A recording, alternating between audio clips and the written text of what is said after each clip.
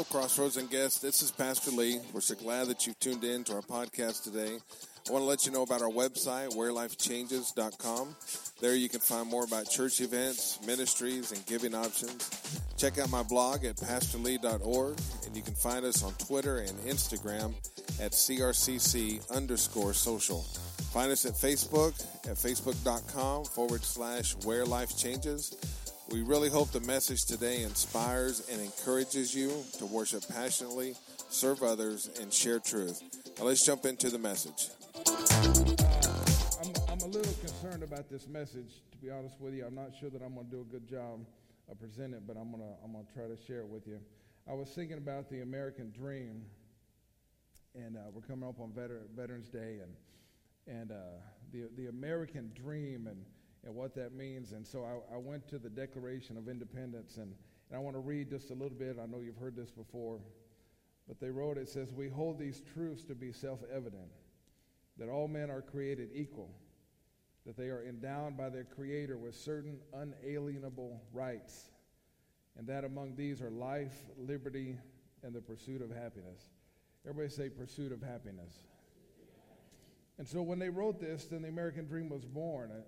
A nation that had the right to live as it wanted to, a nation that had a right and the freedom to go after what it felt like it wanted to, a nation of people that had the opportunity to pursue happiness and to go after it.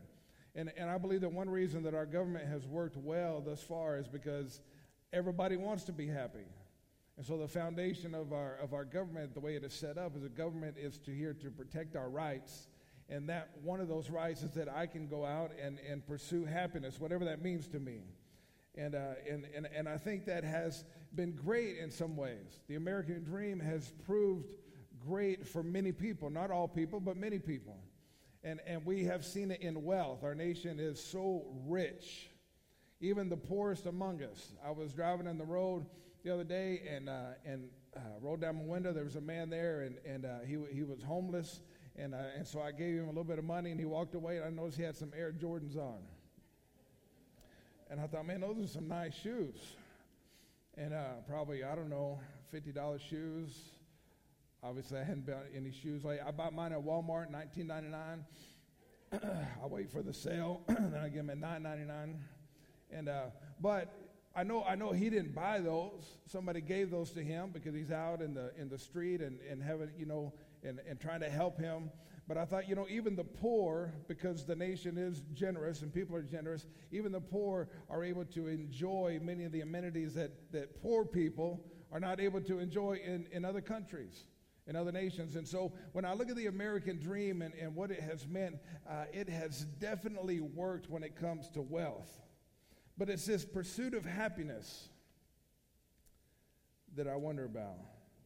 I don't think our country is happy. When I look at the United States and when I look at the news and when I see everything, especially around politics and race and even religion, all those kind of things, I just don't see a happiness. So from the very beginning, it was laid down that our government is here to protect our rights so we can pursue happiness, but we haven't found it yet. It's been over 200 years. We're still looking, still trying to figure it out. And so the pursuit of happiness is here, and I have the right to pursue it, but yet our country is dominated by violent crimes, opioid deaths, gangs, divorce, road rage, depression, alcoholism, addictions, and suicide. The church is a little bit better. The church is a little bit better because not only do we have the secular rights that we're talking about here, the right to pursue happiness, but we also have salvation. And so by salvation, we know that one day this life will end and we will receive the goal of our soul, the goal of our faith, salvation with the Lord, be in His presence forever and ever. And so that brings hope to us. We have the Word of God. The Word of God presents the Scripture to us. It gives us the story of God. It gives us the wisdom of God. It brings hope. It inspires us. Even as we were singing songs today, these songs are based on Scripture, and it's the Lord saying, I'm with you, I will never leave you nor forsake you. And so in the church as believers, we have that. And that helps us in this pursuit of happiness. We have the Holy Spirit. The Holy Spirit guides us into truth. So when I read the Bible, I can understand it. And when I worship, as I was worshiping now, we are flooded by the love and the grace and the warmth of God's heart in our heart, so that we know that there is a God and He loves us. And we have that. So in the church, things are a little bit better. But in the church, are we happy? Have we figured out a way to find this happiness? Because there still seems to be a lot of anger, rage, depression, sadness, rejection, and everything else. I want to talk to you today about the pursuit of happiness and what that means. Ecclesiastes.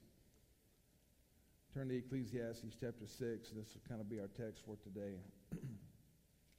I do think the founders got it right in that they said we have the right to pursue happiness. The word pursuit is key because pursuit means I don't have it. I'm running after it. I'm going after it. I'm seeking it. And you can't pursue something unless you can see it. You know, if you watch all the cop shows and everything like that, they don't say they're pursuing somebody until there's somebody there to pursue. And I think one of the reasons that we have a hard time finding happiness is because we don't know where it is. You can't pursue something that you can't see. You can't pursue something that you don't know where it is. And happiness is elusive. It is hard to find. And so what we have is we have an entire nation running after this concept of happiness and what it means. And we get into relationships, we take jobs, we do all kinds of stuff trying to find happiness, but we don't know where it's at. And so we get stuck, and so we're just running around all the time trying to be happy, trying to make everything work. In the meantime, everything we're doing is causing frustration and anger and bitterness and sadness and all. And here we have God saying, but look at everything I've given you, and you're still upset, and you're still struggling, you're still...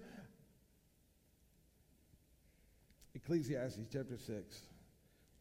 He said this, I have seen another evil under the sun, and it weighs heavily on mankind. God gives some people wealth, possessions, and honor so that they lack nothing their hearts desire. I'm going to stop there for a minute because to me that's America. We got so much stuff.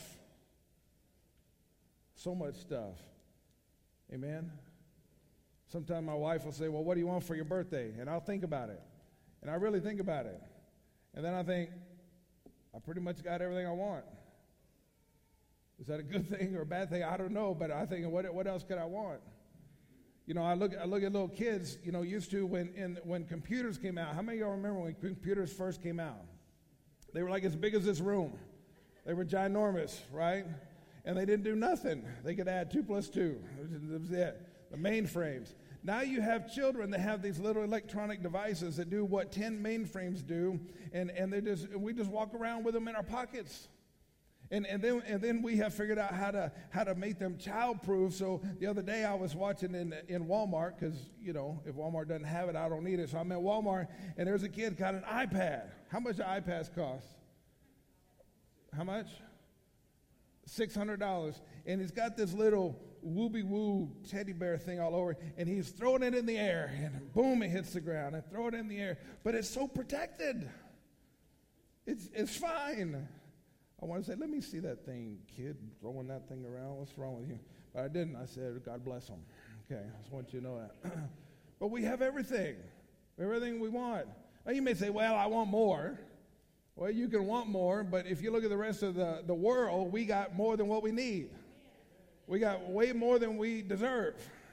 We got all kinds of stuff and stuff on top of the stuff. Amen? If you were to go through my house right now, there was so much stored stuff that I don't need. And frankly, I don't want. Y'all come on over. I'll give it to you. Got stuff everywhere. And then I'm looking, and they're getting ready for the rummage sale, and there's an elliptical machine in here. You know, one of those exercise machines? Act like you've exercised before, people. You know what I'm talking about? A little elliptical. and I look at it, and I think, man, that's nice. I'd like to have that. And then I started thinking, but upstairs where I would put it, where would I put it? I probably put it next to the weight machine I don't use, and in between the treadmill I don't use, and right next to the dumbbells that just sit there all the time. And maybe I don't need it because I got enough stuff. And so to me, this is speaking right to us. God gives some people wealth, possessions, and honor so that they lack nothing that their hearts desire, but God does not grant them the ability to enjoy them. And strangers enjoy them instead. This is meaningless, a grievous evil.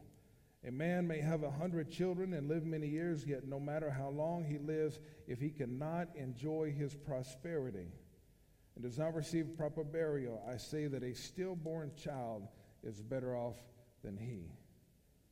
Man, that is just powerful.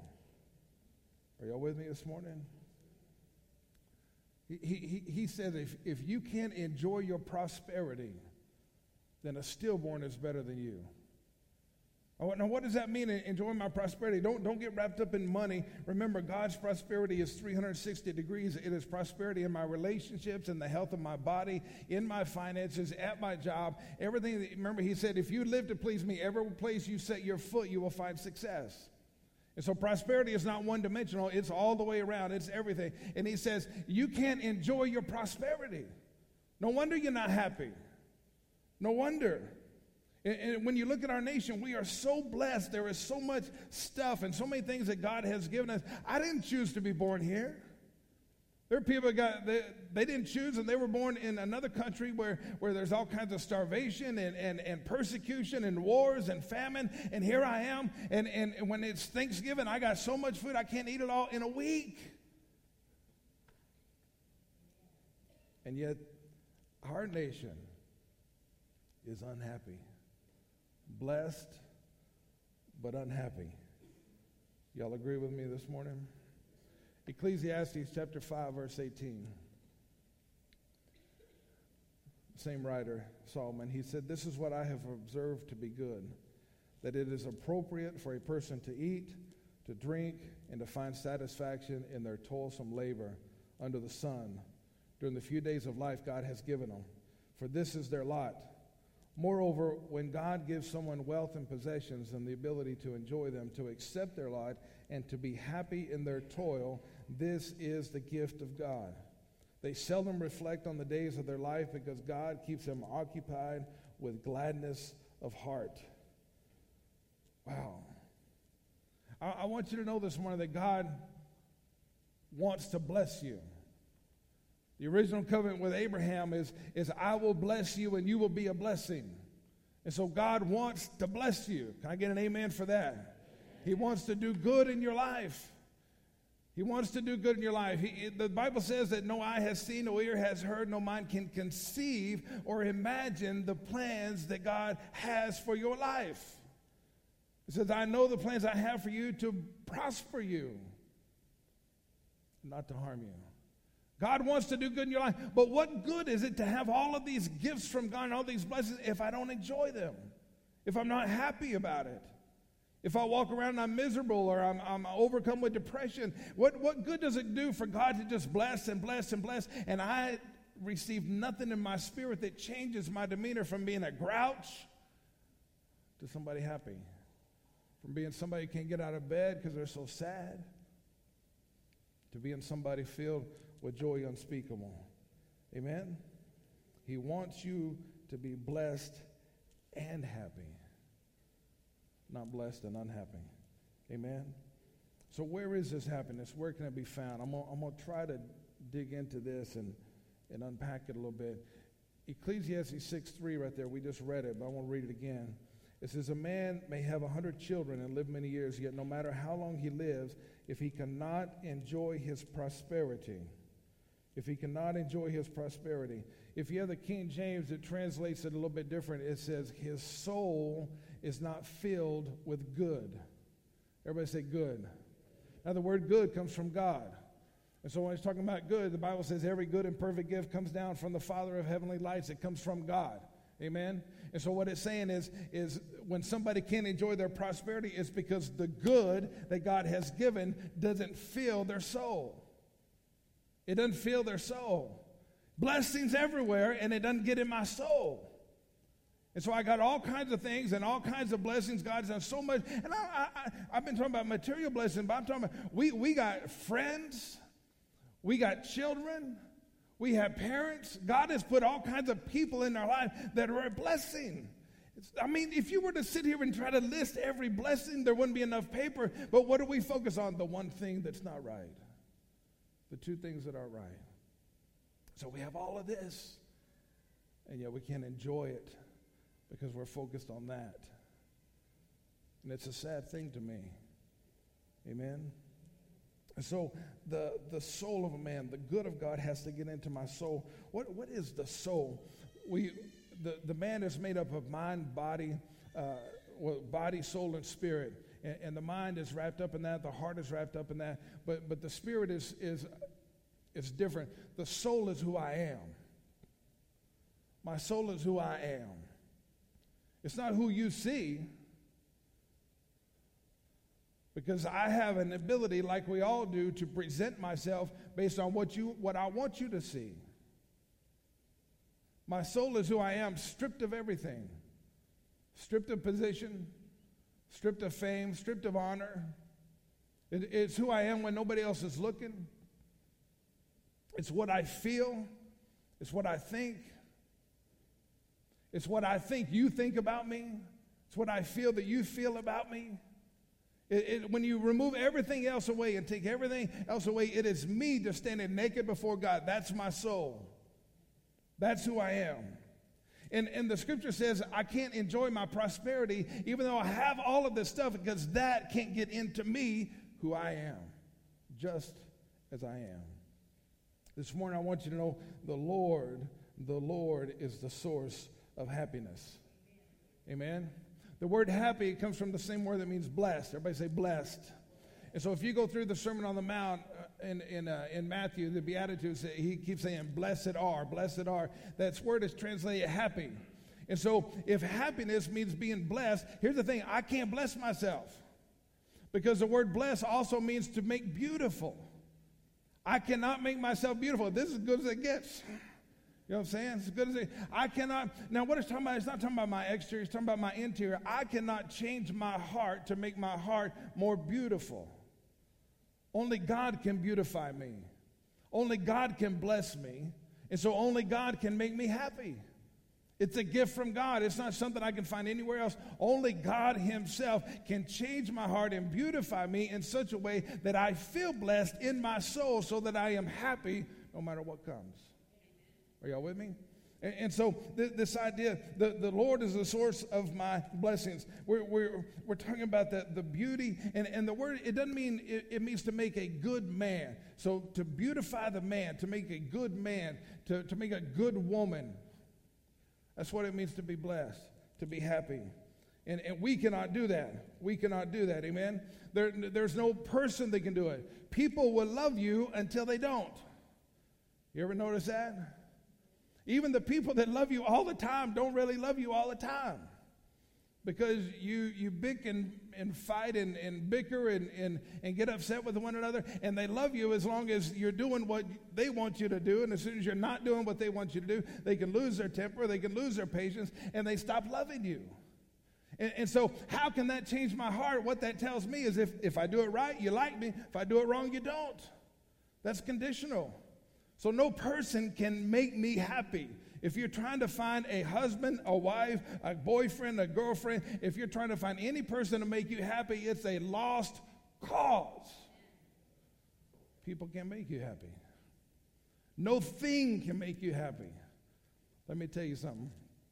Y'all may not know this, but I love Bluebell ice cream. It's true. I love it when I open it up. You know, when you first buy it and it's still cold and hard, it's got the frost on it, and you open that baby up, and it's like golden treasure. You know, just open that up, and euphoria just comes all over you. I love it. Sorry, I got distracted for a minute. But the other day, I went to the freezer, and I opened the freezer, and there was my friend. And I get my friend out, and I open it up, and it's empty. My friend betrayed me. I don't know who ate it all, but somebody in the family, my own blood, ate the Bluebell. They know I don't buy it for them, I buy it for me. Things wear out. They get old. They get messed up. You may find happiness in a thing, but you find it only for a little while because then it gets messed up. Amen? No thing can give you happiness.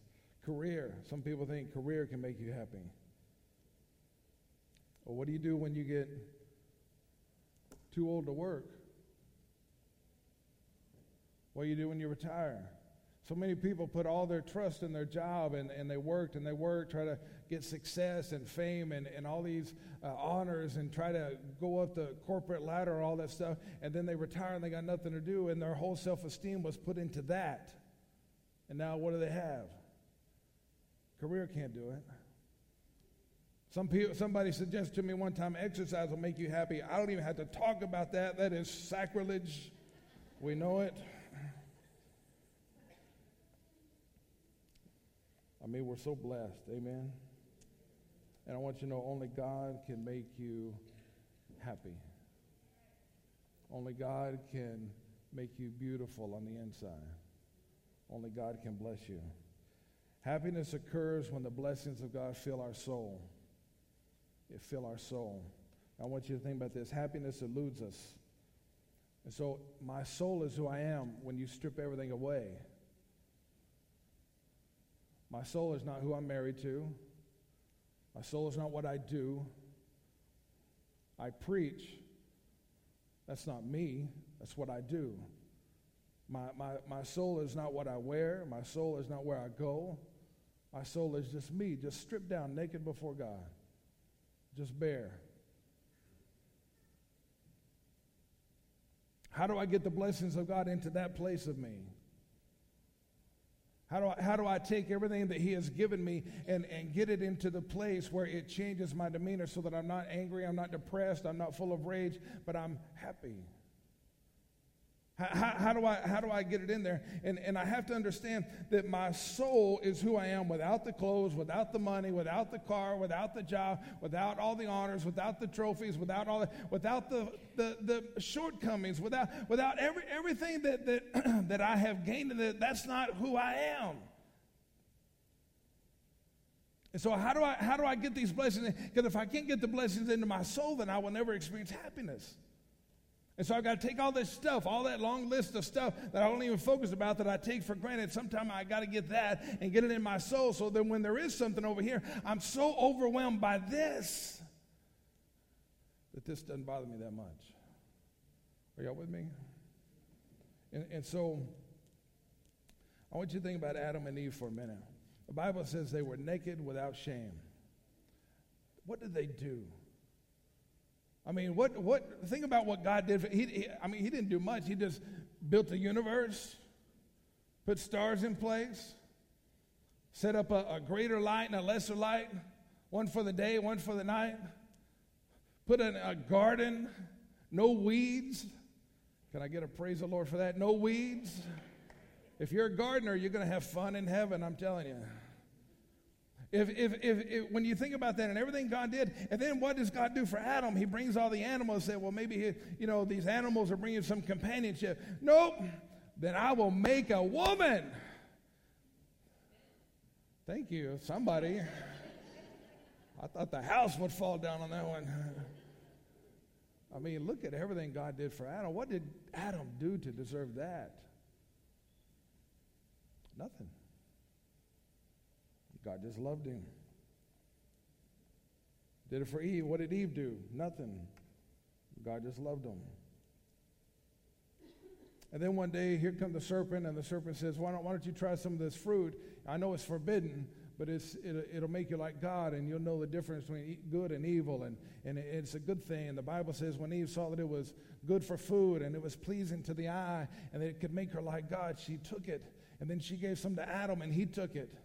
And then what did they do? They ran and they covered themselves. What did they cover themselves with? The very blessings that God had given them. God said, I'm going to give you, here's all the trees and everything, and there are leaves all around. And so they took these leaves and sewed them together and covered themselves with the leaves because they were ashamed of who they were. Isn't it something that the God who blessed them so extravagantly for doing nothing, that suddenly they would think, if we've done one thing, I got to cover myself and make myself look better so he'll love me now. The God who said, I love you unconditionally, and now they think, well, maybe he won't love us no more. I got to cover up. They went and hid, and they stayed back. Isn't that what we do?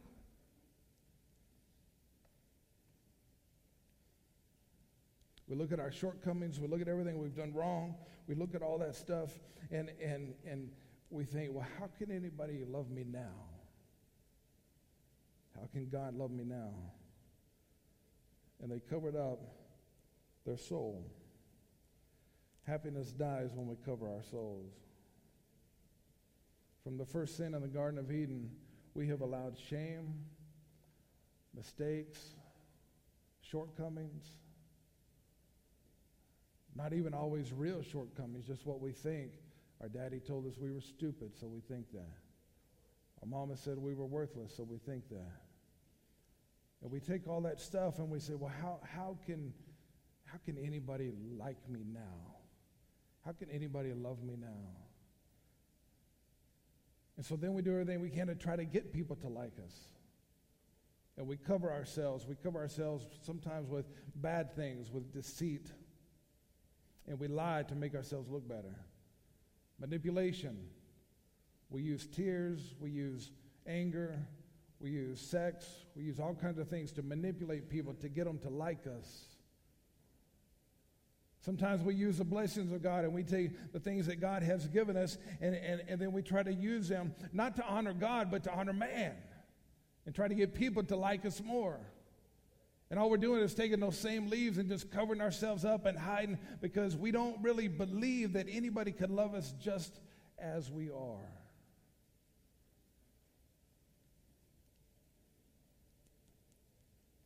And so when we cover ourselves up, we cover up the soul. We cover up the only place that God can get all that stuff into us to make us happy.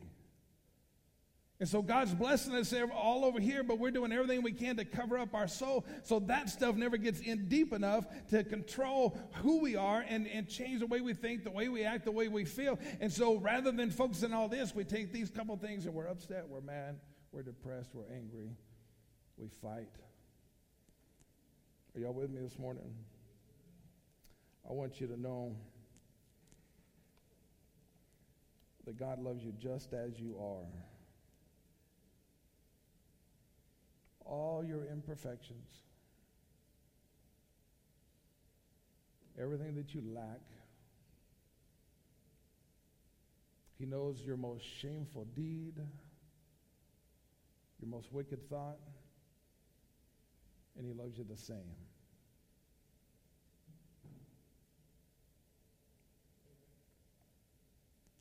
He loves you the same. My wife, she calls all of our boys her babies. I said, some big babies. You know, when you have a child, and you know, I've talked about this a few times, but every with all three of our boys, I remember just being in some kind of high. I was so happy about these boys being born, and I remember when they were little babies, and I tried to be a good dad. I worked a lot, but when I was home, I tried to help out, and I remember changing their diapers. They're probably wondering what I'm going to say now. The thing about it is, when you open their diaper, it was not good. You understand what I'm saying? It was not good at all. There was nothing holy or righteous or sacred about it. Okay? But I still loved them. And what did they do to get my love? Nothing. When my wife calls them her babies, what she's saying is, I don't care what you've done.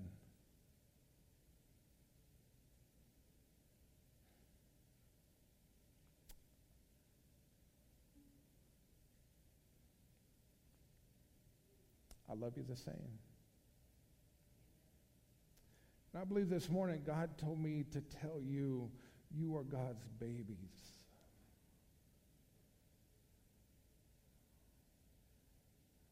And the other stuff in your closet and hidden things and shameful things, but he loves you the same.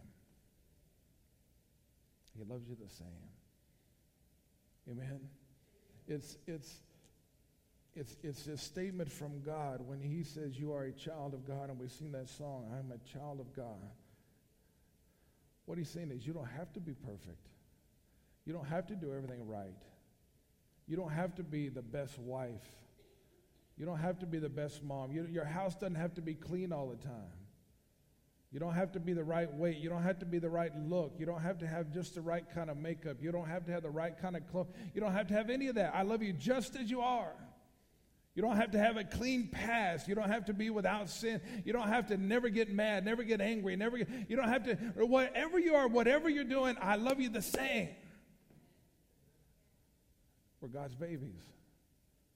Amen? Now, when we fully understand that, then things can begin to seep in. As long as I think I have to have the perfect little family and everything's got to be just right and everything has to be just so. And why am I doing that? Because I'm worried about what you're going to think about me. I remember when I first shaved my head, and right after that, the pastor resigned. I don't think they were related. But he told me, he said, you're going to have to grow your hair back or nobody's going to even interview you. Because the Church of the Nazarene, that was a little radical back then. It was like 70 years ago. Not really. No one laughed because you believe it's true. That's fine. I don't care. And so that's what I was going to do. So I started to let it grow, and it started to grow. And from here, there was nothing. You could have landed a plane right down the middle, right there. But all on the side, I kind of looked like a cross between Bozo the Clown and a Chia Pet. It was just like that. And so I got up and I thought, I got to trim this because it's looking kind of, And so it was the middle of the night. We've been flying all night, and we were in Arizona. The time, it just wasn't a good morning. And I was trying to keep it dark so I didn't wake up my wife. And I took the razor. I had the wrong blade. How many times was it wrong? And just shaved a line right there. So, well, there you go. What am I going to do now? I'm either going to be like a racing stripe or I'm just going to shave it all. And I did, and they didn't even mention it. But I was so nervous that they wouldn't like me because of my hair. How many times have you been nervous that somebody wouldn't like you? That they wouldn't approve of you?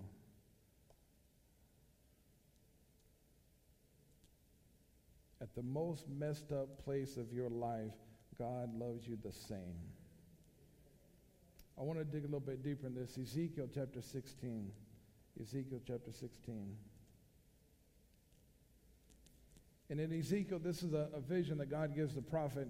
And in this vision, and I just want to explain it real quick, he has taken the nation of Israel and putting it into an analogy of a woman, a baby girl who grows up to be a woman that he marries. And so I want to read this to you. Ezekiel chapter 16, verse 1. It says, the word of the Lord came to me. Son of man, confront Jerusalem with her detestable practices and say, this is what the sovereign Lord says to Jerusalem. So here's the vision now. Your ancestry and birth were in the land of the Canaanites. Your father was an Amorite and your mother a Hittite.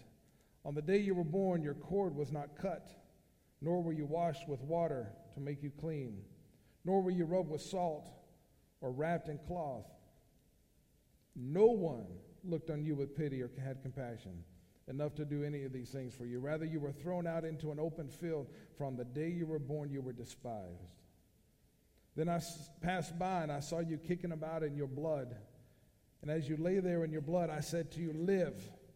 I made you grow like a plant of the field. You grew and developed and entered puberty. Your breasts had formed and your hair had grown, yet you were stark naked. The Lord is speaking to Israel as if a baby born. Said, you were born in the land of the Canaanites. Now the Canaanites worship false gods, and they sacrifice their babies to these gods. And whenever it says that the baby was thrown out in the open field, if the baby had anything wrong with it, anything that would be unacceptable to the gods, they would take the baby and just throw it out in the field and leave it. And that's what they did. And so he says, you were born as a foreigner in this land. And it says your cord was not cut. Now, the umbilical cord is attached to the placenta. When a woman gives birth to a baby, shortly thereafter she gives birth to the placenta. The placenta is the part of her body that is feeding the baby nutrients and blood and everything that the baby needs to live and grow and be who the baby is supposed to be. So if you don't cut the cord, when that placenta comes out, the placenta immediately begins to die. And so if the cord is never cut, eventually death is going to be fed into that baby. That's why we cut the cord, and then you notice the umbilical cord will die. And so what are you saying here is you were born into a place attached to death. We have been born into a sinful world, a world that is dominated by the God of this world, a world that is full of sin, a world where even the best of us love okay. You've been born into a place where the God of this world is out to steal, kill, and destroy. You've been born into a place where parents sometimes love and sometimes they don't. Where sometimes you get praise and sometimes you get beat. Sometimes things are good and sometimes things are horrendous. And all of us have different experiences, but we have all been the victim of this sinful world, and we've had to face sin and endure all of that, and we have been attached to death. And so there's always something coming at us, always trying to destroy us. And so many times it comes through the people we love the most.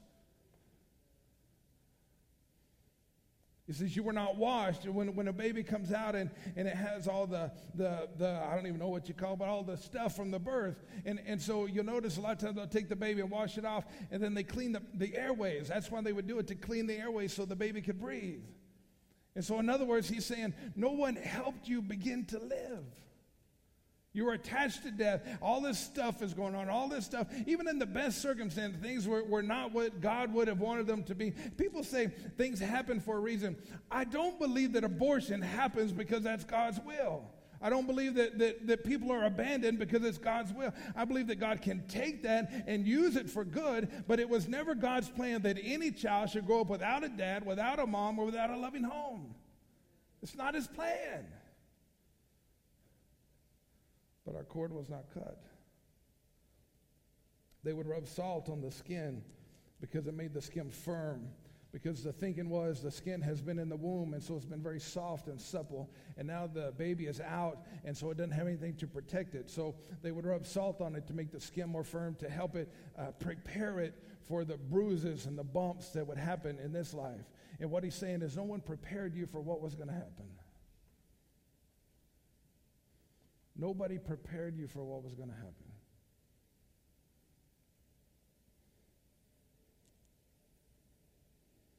And there we were. Cord cut. Can't breathe. Not ready for what we're going to face. And it's something, there are some things that you go through and you know you're about to go through it, you still can't get ready. Somebody you love can be sick in the hospital and you know that day's coming, but you still cannot get ready. And when the day comes, it can be overwhelming. And then it says that God looked at this baby kicking about in its own blood, abandoned, attached to death, dying. And he said, no one looked on you with pity or compassion, but I said, live.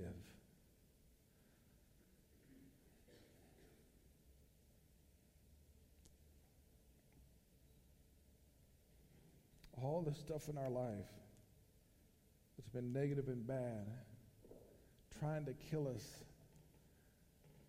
And God, I said, don't let that kill you. Don't let that destroy you. Live. Come alive. Don't let what they said or what they did kill you.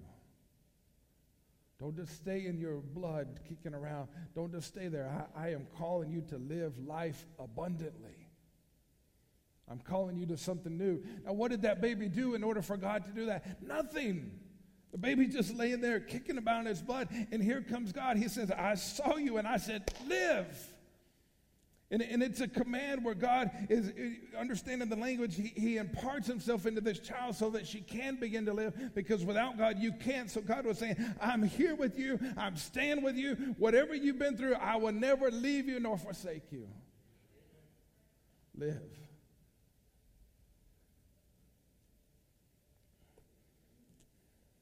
I don't know who this is for. I believe somebody's been letting your past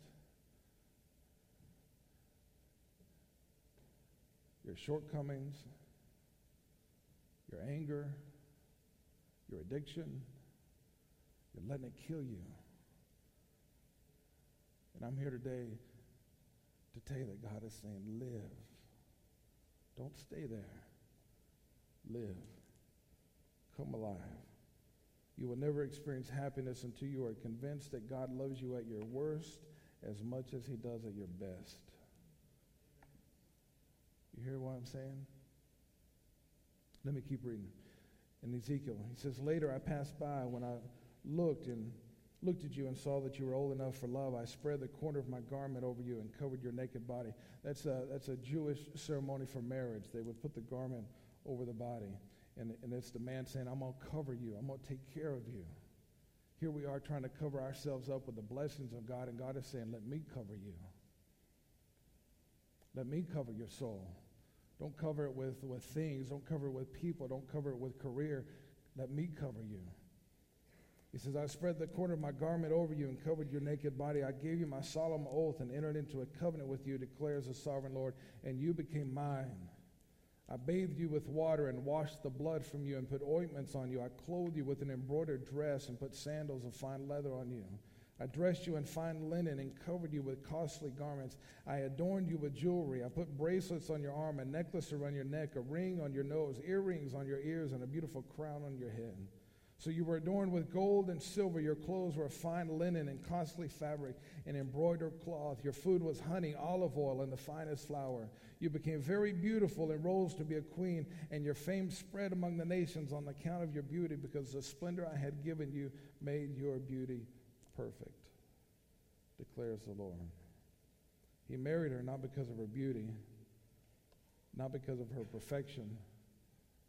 He married her out of compassion for what she had been through.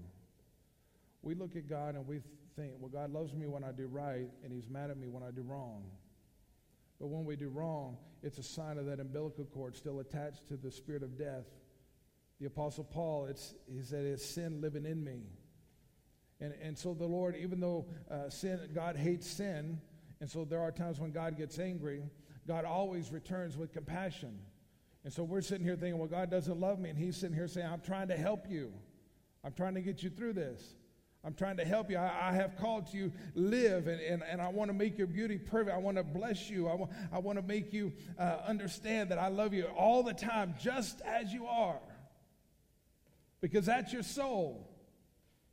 You see, until I can say, God loves me at my worst as much as he does at my best, and believe it in my spirit, then when God blesses me, then I'm gonna think, well, if he blessed me, it's because I've done some good things. But what did Adam and Eve do? What did this baby do? What did any of us do that was good enough to receive all that he's given us? It's an impossible logic. It doesn't even make sense to say, well, I've deserved all of this. Are you kidding me? I didn't deserve any of this. The Bible says the wages of sin is death. I deserve that a lot. But I hadn't deserved any of this. But what he's saying here is, I love you at your worst, and you ought to know that, because I've blessed you in spite of yourself. Amen? And when I finally get it, he blessed me as I am. He blessed me stripped away of my accomplishments, stripped away of the good deeds I've done, stripped away of every time I've come to church, stripped away of all the memories. He blessed me just because. When I understand that, then the blessings get in my soul, and the good gets in me. And now I understand, no matter what, he loves me just as I am. And then happiness is born. The gifts of God only become blessings. The gifts of God only become blessings when you realize you did nothing to earn them. See, we look at blessings, if we think we earned them, then it's not a blessing, because now we feel pressure. I got to keep on doing it. And God doesn't put pressure on people. Are y'all with me this morning? And if I think I deserved it, then there's this pressure. That's not how God does things. So I have to understand he blesses me and he loves me just as I am. Just as I am. And if I receive something without that understanding, then it never gets into my soul. It gets into my facade. Oh, he blessed me because I'm a good preacher. Oh, he blessed me because I did some nice things. He blessed me because I went to church under the bridge. He blessed me because I did this and that. And when I get that in my mind, then I think, well, I got to keep on doing that. And then it's not him really loving me. It's him loving my facade, my pretense, what I pretend to be. Until I understand he loves me just as I am, then these things are not going to be a blessing to me because it's like strings attached. He's not attached to them, but I am. Are y'all with me? Happiness is born in the realization that God's blessings do not require merit. If you're a hot mess, done nothing right, nothing good in your life, God loves you the same today as he did when he put you together in his own hands. Let me finish up. Verse 15. But you trusted in your beauty and used your fame to become a prostitute. You lavished your favors on anyone who passed by, and your beauty became his. You took some of your garments to make gaudy high places where you carried on your prostitution. You went to him, he possessed your beauty. You also took the fine jewelry I gave you, the jewelry made of my gold and silver, and you made for yourself male idols and engaged in prostitution with them, and you took your embroidered clothes to put them on. It's time to quit. And you offered my oil and incense before them. Also the food I provided for you, the flour, the olive oil, the honey I gave you to eat, you offered as fragrant incense before them. This is what happened, declares the Lord. Here's a problem. If we don't understand that he is the source, we will inevitably take what he has given us and use them and give ourselves away to people saying, like me, like me, like me, love me, love me, love me, approve of me, don't be mad at me, don't yell at me. We use our money that way. We use our body that way. We use all of our talent that way. And when we run out of good things, then we start using the bad stuff, and we lie, and we cheat, and we pretend, all trying to get people to love us. Happiness will never be ours as long as we're covering up our soul. You understand that? And as long as I'm trying to make everybody happy, I'm covering myself up because I'm pretending to be something I'm not. And God is saying, don't you understand? You only have to be you. If they get mad at you because you're you, that's their issue. If they don't love you because you're you, that's their issue. Now, don't get me wrong. I'm not trying to say that we shouldn't try to make our lives better. We shouldn't try to be better people. But there's a difference. If I'm trying to be better so you like me, then I am prostituting myself to you. But if I'm trying to be a better person because I want to honor the God who loves me no matter what, that's a good thing. And so I'm not trying to say we shouldn't try to be better, we shouldn't try to, but I'm talking about the motivation behind it. As long as you're living to get somebody else to love you and to like you, and you're constantly craving it and doing all things, bragging about yourself and making yourself look a certain way, so somebody, you will never be happy because those people can't make you happy. Amen? Let me give you this last scripture, 1 Peter chapter 2. This one is tough. 1 Peter chapter 2, verse 4.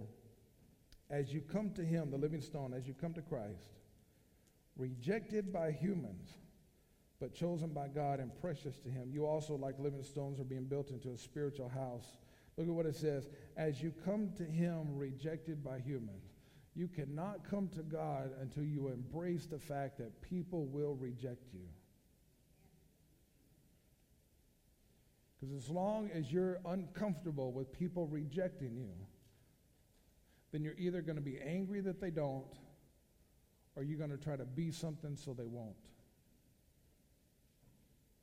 You're either going to be mad because they don't like you, or you're going to try to be somebody else so that they will like you. And what he's saying right here, if you live to please me, if you're just yourself and you come to me, not everybody's going to like that. Not everybody, but why? Because the world is sinful, is full of death. And the world says, I want you to do for me what I want. So if I don't pretend, if I don't become what you want me to be, and if I don't behave the way you want me to in that moment, then you don't love me. If I'm not comfortable with that, how can I please God? Because every time I get uncomfortable that somebody doesn't love me, I'm going to go after them. And we see it everywhere in our society. People just throwing their life away for a person or for a job or for something that will never make them happy. Only God. The world is unable to love us. They don't like us because of our faults, our shortcomings, our sin, our inadequacies, our decisions, our behavior. They have conditions. I like you if you do this, but not if you do that. But God says, I love you just as you are. And when we can be sincere in who we are before God and say, that's all I need. That's all I need. And I can accept the fact that not everybody's going to like me, and not everybody's going to love me, and not everybody's going to approve of me. Then the blessings of God can get deep in my soul, and I can finally find happiness. That's where happiness rests, deep in your soul. Who you are. Not what people see, not what you want them to see, but who you are. And God says, that's the person I love. And that's the person I will bless. That's the person I will make beautiful. And that's the person that will be happy. Amen? Let's bow our heads and let me pray for you.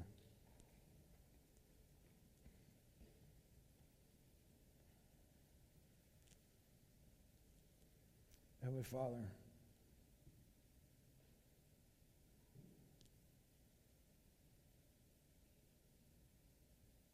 Lord, can we confess to you that we have too often tried to be something we weren't, to get people to love us or approve of us? Can we confess to you, Lord, that some of us tried that for a while, and then when it didn't work, we just got angry and bitter and stopped loving and stopped feeling and became numb. And so now, Lord, it's even hard for us to experience your love.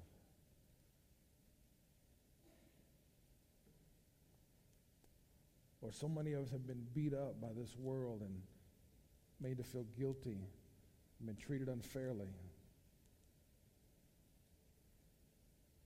But you look at us at our worst and you see someone precious. You see your babies. And no matter what we do, no matter what we've done, no matter what we may ever do, your love will never change. Lord, this morning I pray that you would break the spirit of selfish ambition, where we live to get what we want and what pleases us and what makes us feel good. Because, Lord, when people are mad and angry and they reject us and they abandon us, sometimes we will do the craziest stuff to try to get what we want. Lord, give us wisdom this morning to understand that the world will never love us like you.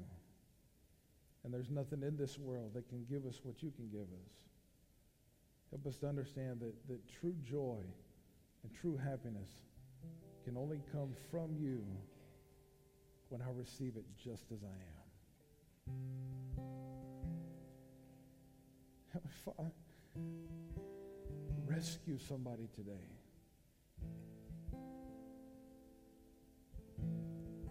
Rescue them.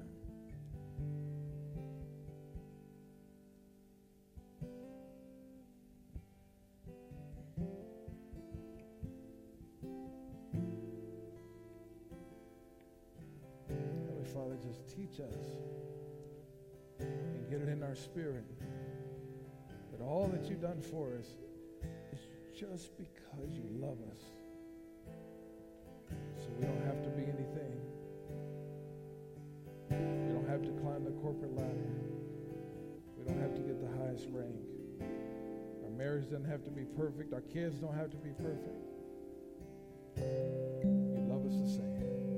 And Lord, help us to allow this goodness to come into us and begin to change us and make us beautiful, not to please people, not to make people happy with us, but that we might honor you and give glory to God.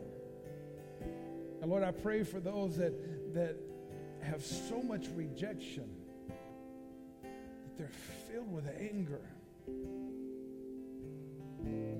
Lord, we bind the spirit of rejection. That we lose the spirit of affection. Because all the hatred in the world for me can not even compare to all the love you have for me.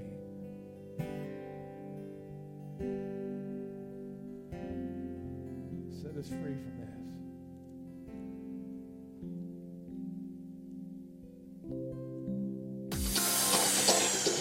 Hey, I just wanted to say thank you for your time and listening today. If you liked what you heard, don't forget to hit that subscribe button and share us with your friends.